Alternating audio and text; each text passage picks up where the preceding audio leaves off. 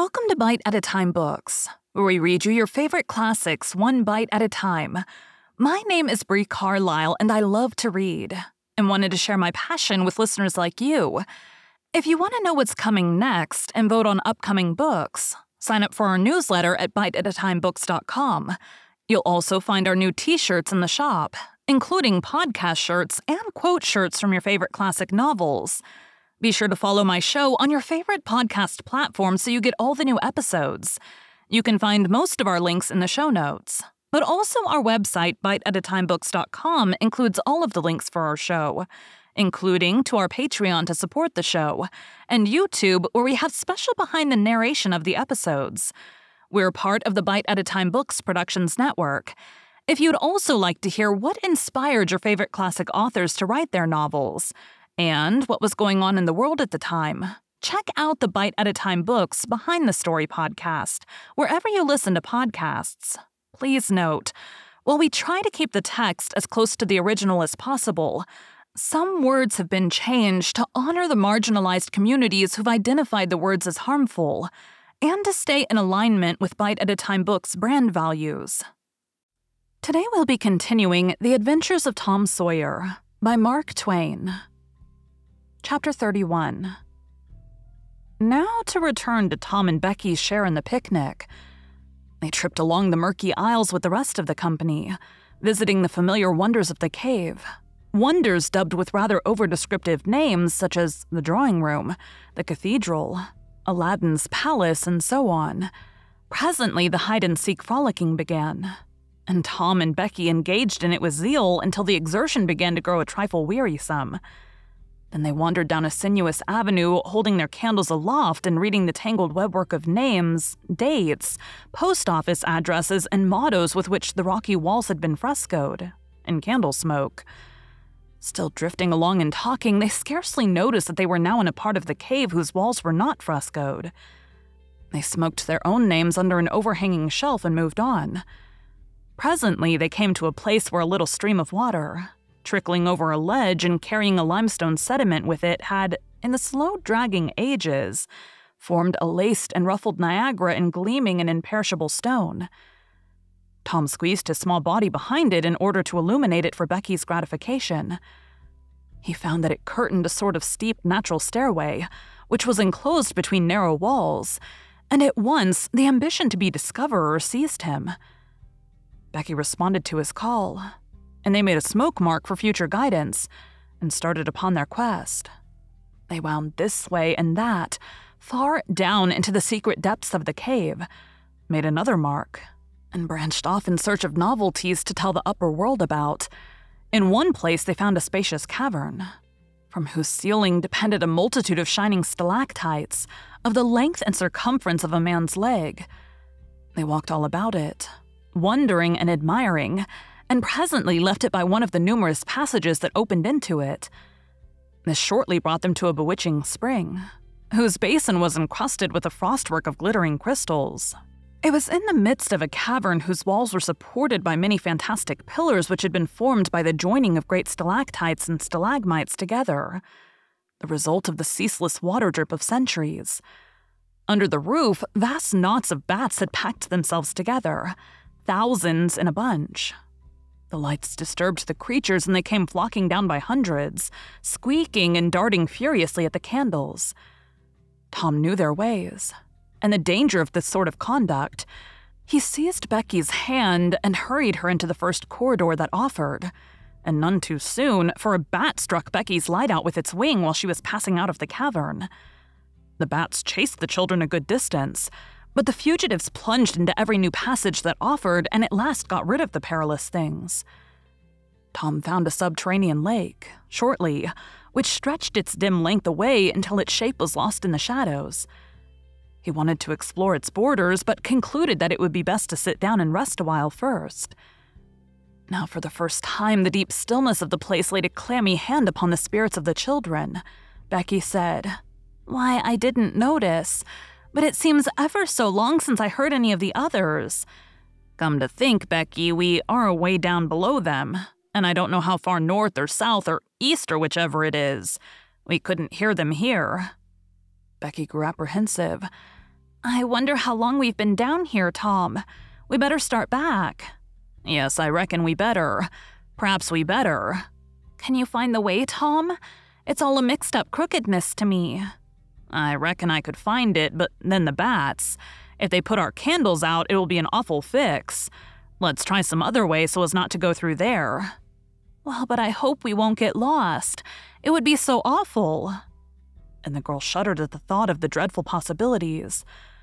They started through a corridor and traversed it in silence a long way, glancing at each new opening to see if there was anything familiar about the look of it. But they were all strange. Every time Tom made an examination, Becky would watch his face for an encouraging sign, and he would say cheerily, "Oh, it's all right. This ain't the one, but we'll come to it right away." But he felt less and less hopeful with each failure, and presently began to turn off into diverging avenues at sheer random, in desperate hope of finding the one that was wanted. He said it was all right, but there was such a leaden dread at his heart that the words had lost their ring, and sounded just as if he had said, "All is lost." Becky clung to his side in an anguish of fear, and tried hard to keep back the tears, but they would come. At last she said, "Oh, Tom, never mind the bats. Let's go back that way. We seem to get worse and worse off all the time." "Listen," said he. Profound silence. Silence so deep that even their breathings were conspicuous in the hush. Tom shouted. The call went echoing down the empty aisles and died out in the distance in a faint sound that resembled a rippling of mocking laughter. "Oh, don't do it again, Tom. It is too horrid," said Becky. "It is horrid, but I better, Becky. They might hear us, you know." And he shouted again. The might was even a chillier horror than the ghostly laughter. It so confessed a perishing hope. The children stood still and listened. But there was no result.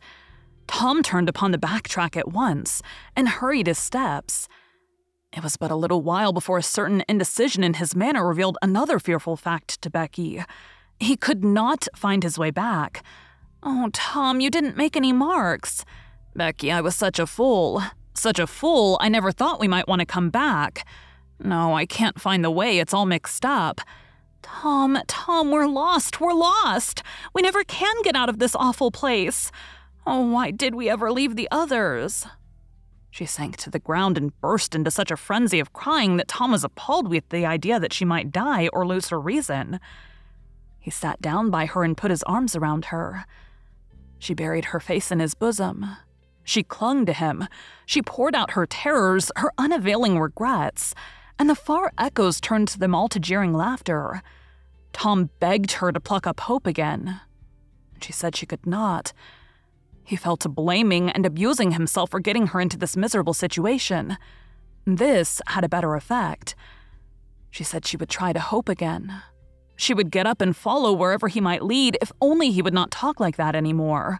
For he was no more to blame than she said. So they moved on again. Aimlessly, simply at random.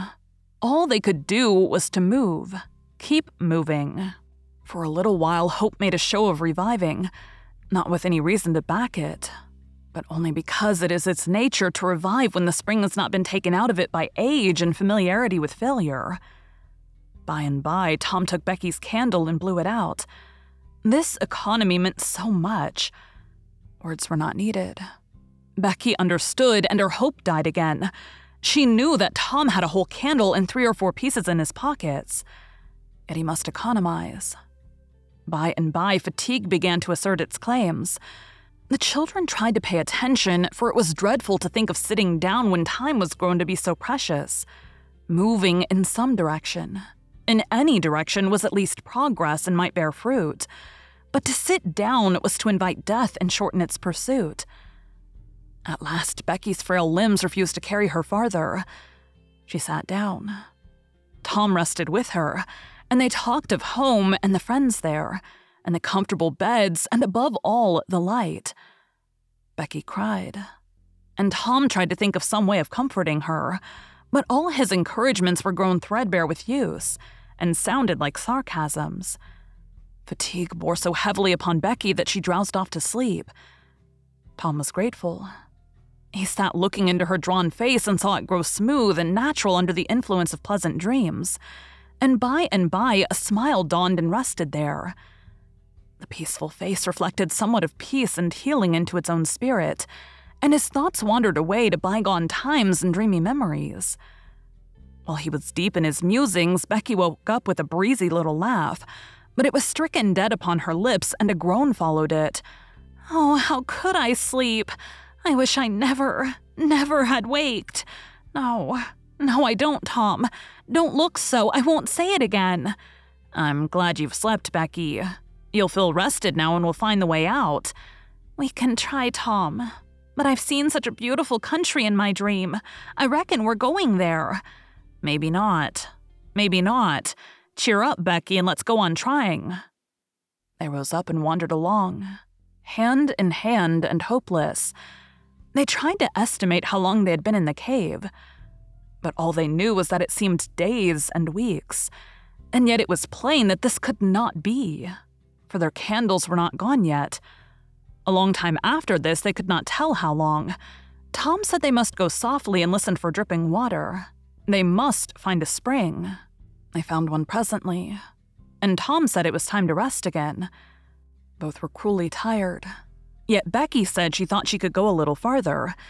She was surprised to hear Tom dissent. She could not understand it. They sat down, and Tom fastened his candle to the wall in front of them with some clay. Thought soon was busy. Nothing was said for some time. Then Becky broke the silence.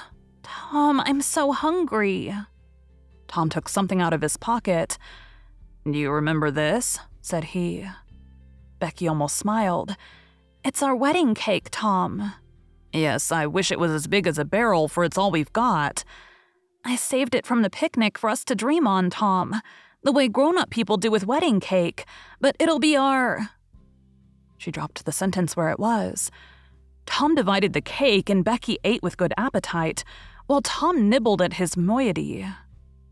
There was an abundance of cold water to finish the feast with. By and by, Becky suggested that they move on again. Tom was silent a moment. Then he said, "Becky, can you bear it if I tell you something?" Becky's face paled, but she thought she could. "Well then, Becky, we must stay here where there's water to drink. That little piece is our last candle." Becky gave loose to tears and wailings. Tom did what he could to comfort her, but with little effect. At length, Becky said, "Tom." "Well, Becky?" "They'll miss us and hunt for us." "Yes, they will. Certainly they will." "Maybe they're hunting for us now, Tom." "Why, I reckon maybe they are. I hope they are." "When would they miss us, Tom?" "When they get back to the boat, I reckon." "Tom, it might be dark then. Would they notice we hadn't come?" "I don't know. But anyway, your mother would miss you as soon as they got home." A frightened look in Becky's face brought Tom to his senses, and he saw that he had made a blunder. Becky was not to have gone home that night. The children became silent and thoughtful. In a moment, a new burst of grief from Becky showed Tom that the thing in his mind had struck hers also, that the Sabbath morning might be half spent before Mrs. Thatcher discovered that Becky was not at Mrs. Harper's. The children fastened their eyes upon their bit of candle and watched it melt slowly and piteously away, saw the half-inch of wick stand alone at last, saw the feeble flame rise and fall, climb the thin column of smoke, linger at its top a moment, and then the horror of utter darkness reigned. How long afterward it was that Becky came to a slow consciousness that she was crying in Tom's arms, neither could tell. All that they knew was that after what seemed a mighty stretch of time, both awoke out of a dead stupor of sleep and resumed their miseries once more. Tom said it might be Sunday now, maybe Monday. He tried to get Becky to talk, but her sorrows were too oppressive. All her hopes were gone. Tom said that they must have been missed long ago, and no doubt the search was going on. He would shout, and maybe someone would come. He tried it. But in the darkness, the distant echoes sounded so hideously that he tried it no more. The hours wasted away, and hunger came to torment the captives again. A portion of Tom's half of the cake was left.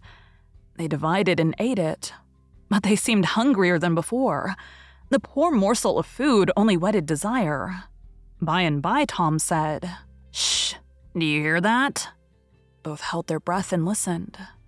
There was a sound like the faintest far-off shout. Instantly, Tom answered it and, leading Becky by the hand, started groping down the corridor in its direction. Presently, he listened again. Again, the sound was heard, and apparently a little nearer. "It's them," said Tom. "They're coming. Come along, Becky, we're all right now." The joy of the prisoners was almost overwhelming. Their speed was slow, however, because pitfalls were somewhat common and had to be guarded against. They shortly came to one and had to stop. It might be 3 feet deep. It might be 100. There was no passing it at any rate. Tom got down on his breast and reached as far down as he could. No bottom. They must stay there and wait until the searchers came. They listened. Evidently, the distant shoutings were going more distant. A moment or two more, and they had gone altogether. The heart-sinking misery of it. Tom whooped until he was hoarse, but it was of no use. He talked hopefully to Becky, but an age of anxious waiting passed and no sounds came again. The children groped their way back to the spring. The weary time dragged on. They slept again and awoke famished and woe-stricken. Tom believed it must be Tuesday by this time. Now an idea struck him. There were some side passages near at hand. It would be better to explore some of these than bear the weight of the heavy time in idleness. He took a kite line from his pocket, tied it to a projection, and he and Becky started, Tom in the lead, unwinding the line as he groped along. At the end of 20 steps, the corridor ended in a jumping-off place. Tom got down on his knees and felt below, and then as far around the corner as he could reach with his hands conveniently. He made an effort to stretch yet a little farther to the right, and at that moment, not 20 yards away, a human hand holding a candle appeared from behind a rock. Tom lifted up a glorious shout, and instantly that hand was followed by the body it belonged to, Joe's. Tom was paralyzed. He could not move. He was vastly gratified the next moment to see the Spaniard take his heels and get himself out of sight. Tom wondered that Joe had not recognized his voice and come over and killed him for testifying in court, but the echoes must have disguised the voice. Without doubt, that was it, he reasoned. Tom's fright weakened every muscle in his body. He said to himself that if he had strength enough to get back to the spring, he would stay there, and nothing should tempt him to run the risk of meeting Joe again. He was careful to keep from Becky what it was he had seen. He told her he had only shouted for luck. But hunger and wretchedness rise superior to fears in the long run. Another tedious wait at the spring, and another long sleep brought changes. The children awoke tortured with a raging hunger. Tom believed that it must be Wednesday or Thursday or even Friday or Saturday now, and that the search had been given over. He proposed to explore another passage. He felt willing to risk Joe and all other terrors, but Becky was very weak. She had sunk into a dreary apathy and would not be roused. She said she would wait now, where she was, and die. It would not be long. She told Tom to go with the kite line and explore if he chose, but she implored him to come back every little while and speak to her, and she made him promise that when the awful time came, he would stay by her and hold her hand until it was all over. Tom kissed her, with a choking sensation in his throat, and made a show of being confident of finding the searchers or an escape from the cave. Then he took the kite line in his hand and went groping down one of the passages on his hands and knees, distressed with hunger and sick with bodings of coming doom. Thank you for joining Bite at a Time Books today, while we read a bite of one of your favorite classics. Again, my name is Brie Carlisle, and I hope you come back tomorrow for the next bite of the adventures of Tom Sawyer. Don't forget to sign up for our newsletter at biteatatimebooks.com and check out the shop. You can check out the show notes or our website, biteatatimebooks.com, for the rest of the links for our show. We'd love to hear from you on social media as well.